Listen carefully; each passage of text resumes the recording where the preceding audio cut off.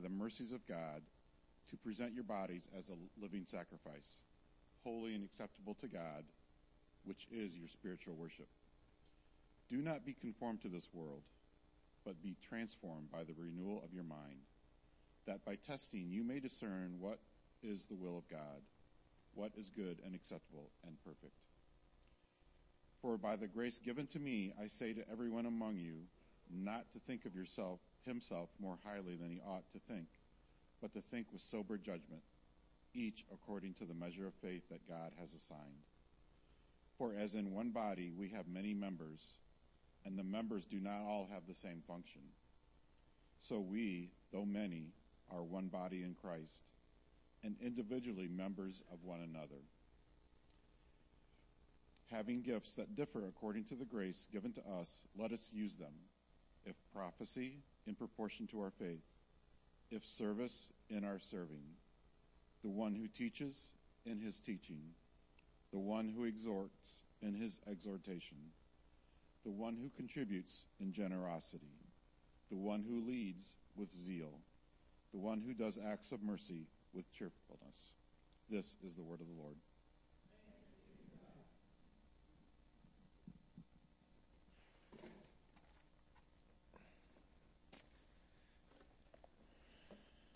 As we dig in, I ask that you guys would first join me in prayer. Dear Father, thank you for giving us your word. We ask that you would send your Holy Spirit to affect our hearts and our minds and reveal its meaning and what you want us to get out of it today. Lord, if there is anything that I say today that is not to your glory and is not from you, Lord, may it be forgotten and discarded. We pray all of this in the name of your Son, Jesus. Amen. There are certain memories that always seem to pop up from time to time. I always thought, for a while I thought that was just me, but I've learned that it's more than just me, that you'll be walking along and all of a sudden this memory from 10, 20 years ago will just all of a sudden come to mind. And for whatever reason, it wasn't prompted, it just is there. And sometimes they're good memories, and sometimes they're, or most of the time for me at least, they're not good memories. There are always times when I was embarrassed, or when I said something and I wish I could have said it a different way, or not said it at all. And one of those memories was back in 4th grade. We were in class, and much like I just did with the kids, we were given a bunch of building blocks. And we were told to complete a task with these building blocks and broken up into groups of 3.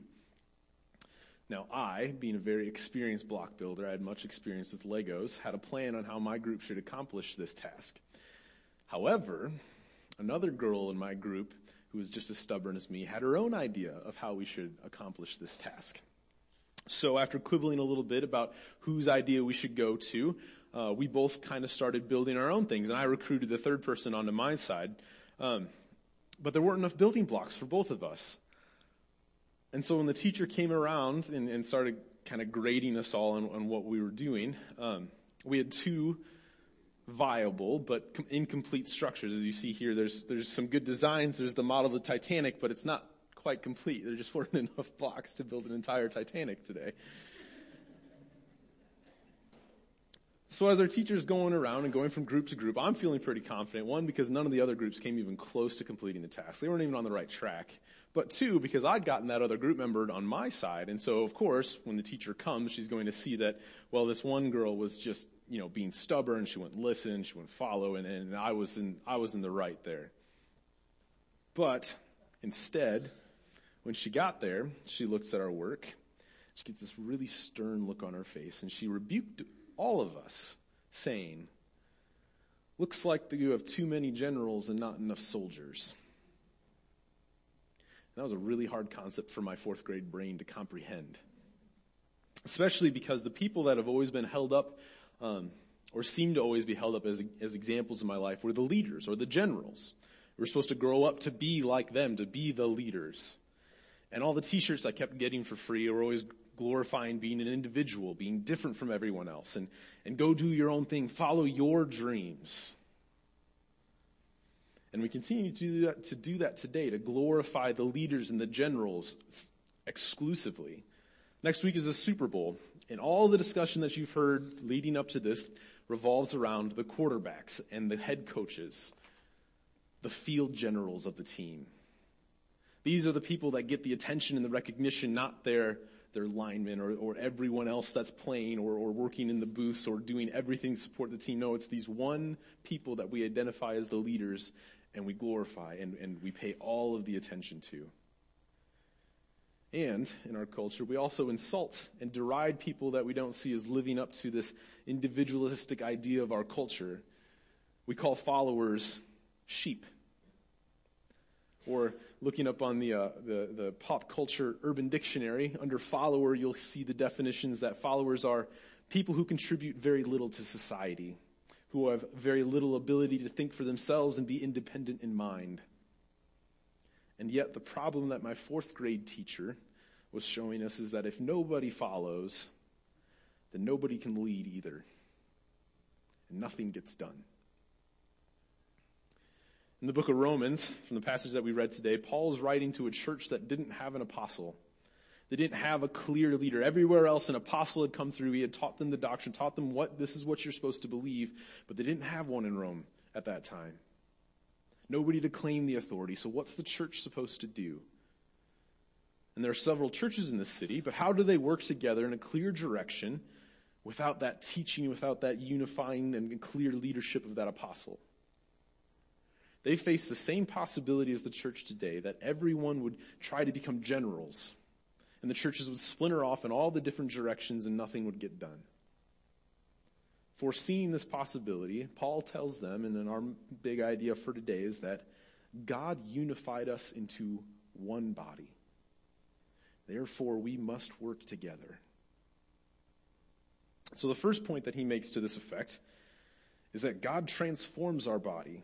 He unifies us in part 1 by transforming our body. If you look with me in verse 1, Paul says to present your bodies as a living sacrifice.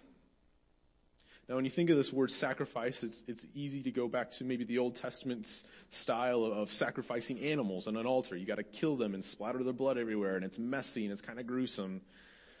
But Paul isn't calling for people to be sacrificed. He says for them to be a living sacrifice, meaning you're not dying right now. And in order to be a sacrifice back in the Old Testament, he's still drawing on that imagery, but the animal had to be free of defects. It couldn't be sick. It couldn't be lame. It couldn't have any of these other things in order to be holy and acceptable to God, to be an acceptable sacrifice. And so when he's saying this, the emphasis that he's giving us here is that he's calling us as living sacrifices to be holy and acceptable to God. We use a term in the church here, we call it to be sanctified or sanctification here. Sanctification is a big old word, but here's kind of a definition of it, is it's the work of God's free grace, whereby we are renewed in the whole man after the image of God and are enabled more and more to die unto sin and live unto righteousness. And so Paul's calling us to be holy and acceptable and living sacrifices, and he's calling us to be sanctified. He's calling for us to work. And notice that in this definition of work, that the definition of sanctification, it's a work. It's something that's continually ongoing. It's not something that happens. You're not holy and perfect and acceptable to God right off the bat.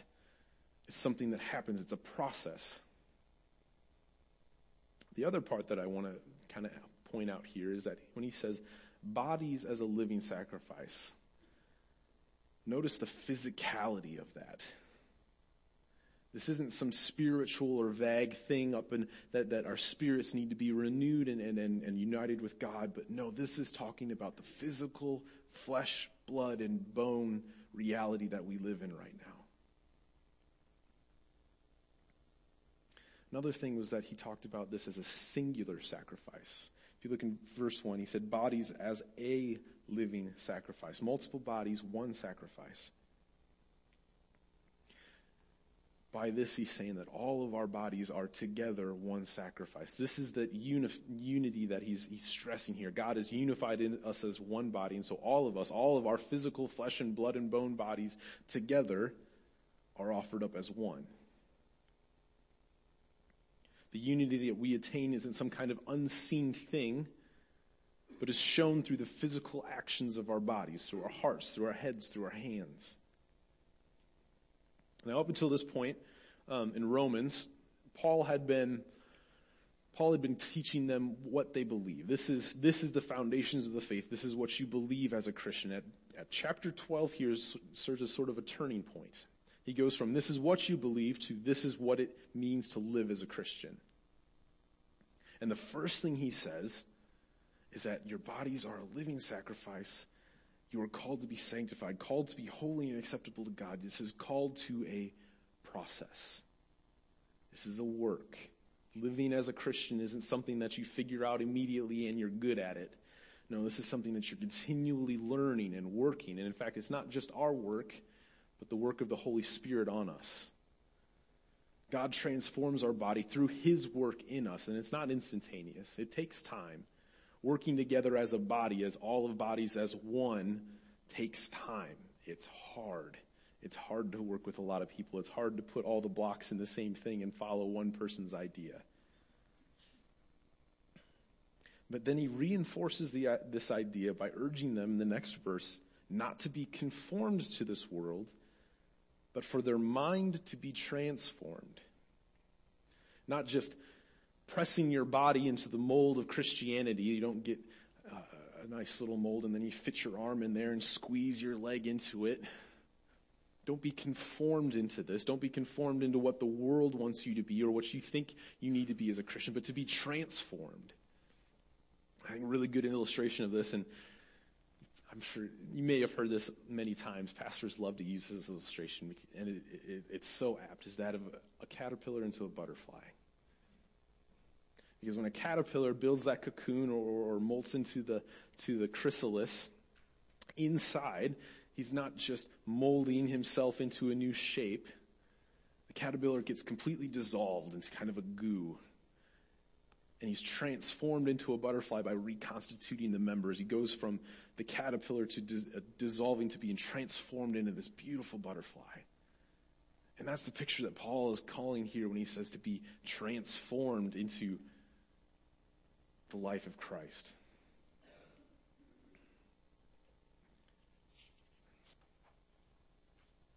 And so just as the transformation of the caterpillar is physical, God's transformations of our bodies also involves its physicality. Eating, sleeping, exercising, even beyond that, taking care of our emotional and our mental health are part of this physicality of being a living sacrifice, of being transformed.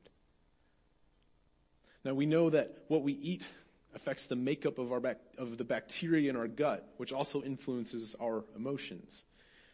Recently, we've starting to think there's some studies out there suggesting that Alzheimer's might be caused by gingivitis bacteria.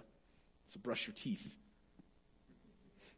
Taking care of your body doesn't mean just taking care of your muscles. Taking care of your physicality doesn't mean just being strong and going out for a walk every day, though those are good things. It also means taking care of your gut and your brain and what you're eating and how you're sleeping and all of these different activities.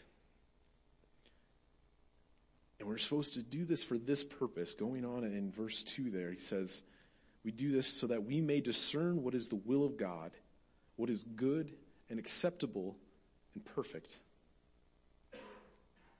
Our reading of Scripture and praying and going to church is not independent of the physicality of life. It's a strange thing because we think of conforming to God's will or of figuring out God's will as more of a spiritual or a mental exercise. But he's saying, no, there's a physical portion to this. Everything that we do is spiritual in nature. So often in history, the church has separated the spiritual realm from the physical realm. They're two distinct things, but the Bible says that they are one and the same. Our physical actions have spiritual consequences. And so as we endeavor to work together to live out our unity with God, we must be taking stock of all the different parts of our lives, from getting up and eating breakfast in the morning to when we go to bed to what we're doing for lunch. Not just the time that we spend here in church. That feels a bit overwhelming, right? Because when I get up in the morning and I'm brushing my teeth, I'm not thinking about what the spiritual consequences of that are. But remember and take comfort that this is a work. God doesn't expect us to be perfect tomorrow, and it's not us doing the work, it's him doing the work on us. We're not expected to be able to do this ourselves. It's him slowly transforming our bodies and renewing our minds such that we are able in our lives to work together and to be that one body of Christ. And for that purpose, for that process and that work, God, and this is our second point, God gifts everybody. He transforms each body, but he also gifts everybody. If you look with me all the way over in verse 6, we have gifts that differ according to the grace given to us. Let us use them. If prophecy in proportion to our faith, if service in our serving, the one who teaches in his teaching, the one who exhorts in his exhortation, the one who contributes in generosity, the one who leads with zeal, the one who does acts of mercy with cheerfulness. Prophecy isn't a gift that we talk about much in church, much because it seems like because we don't ever see it. We're used to prophecy being the ability to predict the future when we think of prophets. And that's true. Part of prophecy can be predicting the future, but I think there's a little bit more to that gift, and perhaps a more full way of saying that would be in that a prophet or a prophecy would be proclaiming to the community information that God had revealed to the prophet for the church's edification. So a long way of saying that prophets are people who receive information from God and tell the church that so it gets better. Now in the Old Testament, being a prophet meant calling the community back to covenant faithfulness, saying, you made these promises, you're not keeping them, you need to keep them. And that wasn't a very popular job. Most of the prophets were not very well liked during their lifetime, which maybe that's why we don't see a whole lot of prophets in our church today, because we don't like what they have to say. I'm going to say a little disclaimer on this one is that I'm still learning about prophecy. I don't fully understand the difference between an Old Testament prophet and a New Testament prophet, or how they work together and all of that, mainly because I haven't seen it in the church myself. But I do know that Paul said for all of us to desire this gift in 1 Corinthians, so it's something for us to explore together, to learn. And if there is somebody who is gifted with that, to encourage that, not just to get angry when they call us out on something. The second gift he lists here is service. And he says to do service in service, which seems really simple. But it's not so simple in application. Service also means to do this without expectation of payment or a return of favor, and also not necessarily with the recognition or glory that comes from doing that act. One commentator noted that the gift of service should not become an occasion of pride, but should be seen as foundation for heartfelt and sacrificial serving of others. Continuing on our list, we have the gift of exhortation, which is a big word, and part of it is words of encouragement. To exhort somebody is to encourage them to go on. And I would say that's something that's greatly needed. Words of encouragement aren't my strong suit, but I really appreciate them when people do encourage me, whether when I was a janitor and even now as a pastor, and I think that's something that everybody can enjoy. And so if that's a gift of yours, man, we need it. It's really helpful when somebody comes up and tells you that you're doing a good job or that you can push on.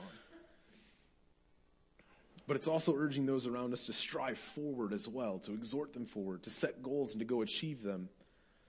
See this person almost as sort of a coach, working to help others do better in what they're already doing. Commentator John Murray said, as teaching is directed to understanding, so is the exhortation to the heart and the conscience and the will. Another one we look at is contributions, coming through this list here. And our translation says to do this with generosity, the one who contributes in generosity. Literally, that word would be translated into simplicity, which seems a bit weird, to give your contributions in simplicity. But the meaning of that is to have a very simple and singular goal. When you are contributing, to do it with the glory of God in mind, with the abundance of giving that he's allowed you to do, and not for your own personal glory. Paul's encouraging the one who gives to others to do so straightforwardly, without ulterior motives. It's easier for us to think of this word as generosity, which is why I think it's a common translation of it. But similarly, this means without expectation of return or recognition, just like those acts of service. Give because the Lord has seen fit to give so much to you. All right, working our way down through the list, we get to leadership. Leadership here, not necessarily talking about one person. It's not necessarily talking about the singular person. Instead, it's talking about the elders or the leaders in your church. Which, by the way, let me plug that we've got nominations for consistory coming up. If you don't want to be, if you don't feel like this is your gifting or this is the position you want to be in, feel free to take your name off. But this is a really important position, and he says to do this with zeal. Paul's saying that if you are in this position, do it not just by enough to get by, but fully using the gift that God has given you, because you are a person that is in a position of leadership of the church, of helping us figure out how to live as one body. Lastly, he talks about the acts of mercy. This one's an interesting one because he says, do acts of mercy with cheerfulness, which seems like a really easy thing to do. I'm helping somebody out. Why wouldn't I be cheerful about that? And yet, if anyone has this gift of mercy and you have been working with people who are continually needing mercy, you know just how hard it can be to be cheerful in this, because it continues and it's a cycle and it goes over and over and over again often. I heard a story. There was once a person helping a couple out who couldn't afford their last night in a hotel, and so the person helped them out and put them on their own credit card for the night. Sure enough, the next morning they get a call. People started smoking in the room, and then when they got kicked out, they stole the bed covers and the pillows as well. And that's when your act of mercy is really hard to do in cheerfulness. And though we're at the end of the list here, that this isn't the full list. If you read in the other books, in Corinthians or in Ephesians, Paul goes on to list other things and more gifts than are just this. And so this kind of leads us to the conclusion that though these are the gifts that he mentions, these aren't the full list. These are maybe some of the gifts that you're going to see in a lot of different churches. But every church is going to have a plethora or a wide diversity of gifts that people are given, and it can be used towards the church. And so in these, we have an example of how to use them and how to apply these different gifts that aren't listed here. One illustration that I like to think of is it's like sitting down to a fancy dinner, a 4-course dinner. Back when I was in college, I got to take a dinner etiquette little seminar class. So you go and you sit down and they have all the plates and all the silverware and all the glasses, goblets, and butter knives and everything spread out before you. And they would teach you how to use or what each utensil was for. And it seems so intimidating at first because there's so many things and this feels so formal. But the rule is that everything's meant to be practical. The shorter fork versus the longer fork versus the position of the knife and the spoon and the glasses and every place where they're at, everything is meant to work together for the process of eating the meal, and they all are supposed to be very practical. There's no formality here. They're meant to complement each other. They're meant to work towards that one singular purpose. And just like the different utensils will work towards that, just as every plate, glass, and utensil has its place during the use of a meal, so all the gifts given to our church and given to the people in our church have their uses. And without the use of some or many of these gifts, well, we don't live up to our full potential. Sometimes we may start building houses, and as we see here, and we don't have an extra wall. Somebody else's gift is missing. And so today, what we're doing in response and in view of these giftings and talents that God has given is we're asking you guys to fill out a spiritual gifts inventory. And this is just the card saying that you would like to fill it out either by email or by physical copy. If you do it by email and you hand it in, we'll have guys at the back of the sanctuary at the end of the service. We'll email it to you. If you'd like a physical copy today, we'll hand it to you right here and now, and so you can fill it out as your name comes. But we're asking you to fill this out. One, so that you know. And perhaps many of you have taken this gifts inventory already, and perhaps you have an idea of what your giftings are or what you're good at. So I'd encourage you even still, take this again. Be encouraged. Get affirmation. Yep, this is what my talent is. This is the gift that God has given me. If you're not sure, if you have no idea, if you don't fit in one of these lists and you're not sure where your gifts or your talents might be, take this and use it as a tool to help figure out. But I would say, in addition to this, talk to people. Talk to the people around you. Talk to your friends. Talk to your neighbors. They're the ones who've seen you, who have interacted with you. They know you well. And they can say, yes, you are a person, an active service person, or you are great at encouraging. And you might not have even known that about yourself because it comes so naturally. That's one of the things about these gifts, is there are often things that come so naturally and so easily for us that we don't realize that it is a gift in and of itself. So I'd ask you to fill this out, to make that commitment of figuring out what your talents are and how you can use them. And for this purpose, with these gifts, God does something. We talked about our big idea is God unified the body, unifies all of us into one body. And so we each have these separate gifts. We each have all of these gifts that we can put together. And what he does with this, and this is our third point today, is that God interconnects each body. Each individual, each person in the community is interconnected with one another. So if you look with me in verse 3, going backwards a little bit, before he lists off the gifts, Paul gives us these instructions. Do not think more highly of oneself than one ought to think, but think with sober judgment according to the measure of faith that God has assigned. And this is where Paul addresses that kind of soldier versus general concept that I was learning in fourth grade. Each one of us has faith. Each one of us is part of the body of Christ. And yet the faith for each one of us, our faith looks different from one another. And so he goes on into verse 4, and he says, for as in one body we all have many members, and the members do not all have the same function, so we, though many, are one body in Christ, and individually members one of another. See, the foot, and part of the body that's the foot, is really good at being a foot. And so we ask the feet to do our walking for us. It just seems natural. The hands are really good at being hands, so we ask them to hold things and to turn things, and we let them to lead the way when it comes to working on things. And yet the feet, when you walk, aren't the only part of the body engaged. Neither are the hands usually the only part of the body engaged when you're holding things.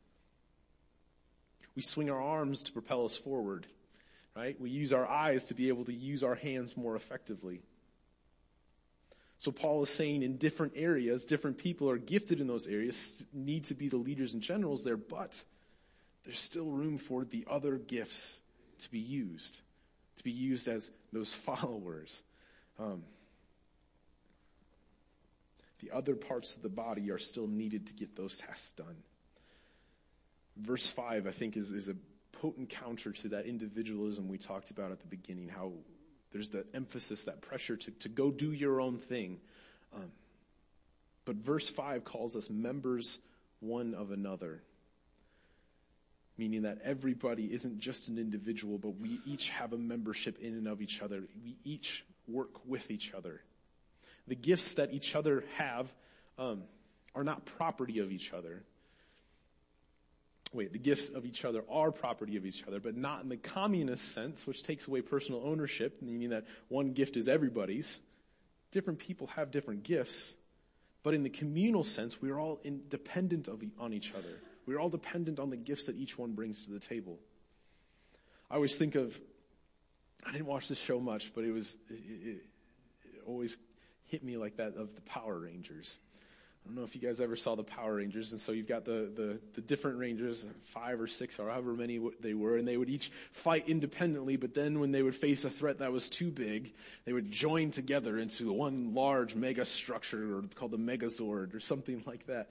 And then they would be able to tackle it, and they would be so much more powerful together.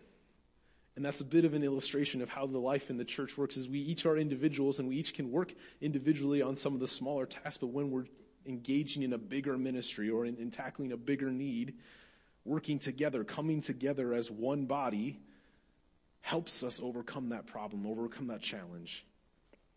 God has gifted us as individuals, but for the purpose that we would work together as one body. Now we're going to have, as I talked a bit before earlier, we have that natural inclination to use our gifts. Usually gifts aren't work. They don't feel like hard work or boring work or things that we don't like to do. Sometimes they do. But we're usually pretty good at using them too. And so But having a bunch of generals without any soldiers limits what we can get done. So don't only use our talents in the areas where we can lead. Don't only use your talents if you're a hand and we're holding things. Also look for use in the areas where we can support other people's talents, where we can support the walking by the swinging of our arms. Some of the examples of this, perhaps if you don't have the gift of teaching, but you enjoy serving, see how you can support the people teaching with your service. Or if you're good at the exhorting and the encouraging, but don't enjoy service, don't enjoy going up and painting on a Saturday afternoon, see how you can encourage the people of those who are serving and go say to those people who were painting, hey, that looks good. Glad you did a good job. That really looks nice. We already have a few examples of this. There's lots of examples of this in the church, but a few to name. We have people who make blankets for those of us when we go on hospital visits. We take the blankets with and give them to them. They're not necessarily wanting to go on the hospital visits themselves, but they'll make the blankets to help us with our hospital visits. Or we have others who are writing devotionals when we visit the sick. Or we have those painting the upstairs so we can have a better space for fellowship. And we could go on and on and on from the teachers in the back for doing children's worship to our tech team, to our worship leaders up front, and how each one of these gifts works together. But the point is that we're all dependent on each other. Our body, our church is dependent on one another to use these gifts, not just as leaders, in leadership as well, but also in support of one another. We're all going to be followers in some areas and leaders in others. And contrary to our culture, which wants us only to use our gifts where we can have the glory and we can be the leaders and we can get the recognition, our community thrives when each one of us are also followers. And we're all followers. We're all followers together because we follow the one true King. We follow our Lord and Savior Jesus. And the reason we follow him is that because though we were aligned against him, though we tried to be generals on the other side, he gave himself as the perfect sacrifice in the body and the flesh, so that when we rose again, we could have life with him. And through his perfect sacrifice, his Spirit transforms us. It works upon us so that we can become more unified, and works upon us to help us work together to be good and acceptable and pleasing to God, which is shown to the world through the work of our bodies and through the life of our community here in church, as well as throughout in the other communities we have as well. Yeah. Would you guys pray with me? Dear Father, thank you for the gifts and the passions that you've given us. Thank you for the work that you've given us to use these gifts and passions in. Lord, we ask that as we seek to become good and pleasing and holy sacrifices to you and seek to learn your will, that you would do the work, that you would do it for us and be leading us, and that we can follow you, Lord, and that you would also empower us when you show us where we need to lead. Lord, we pray all of this in the name of your Son, Jesus. Amen.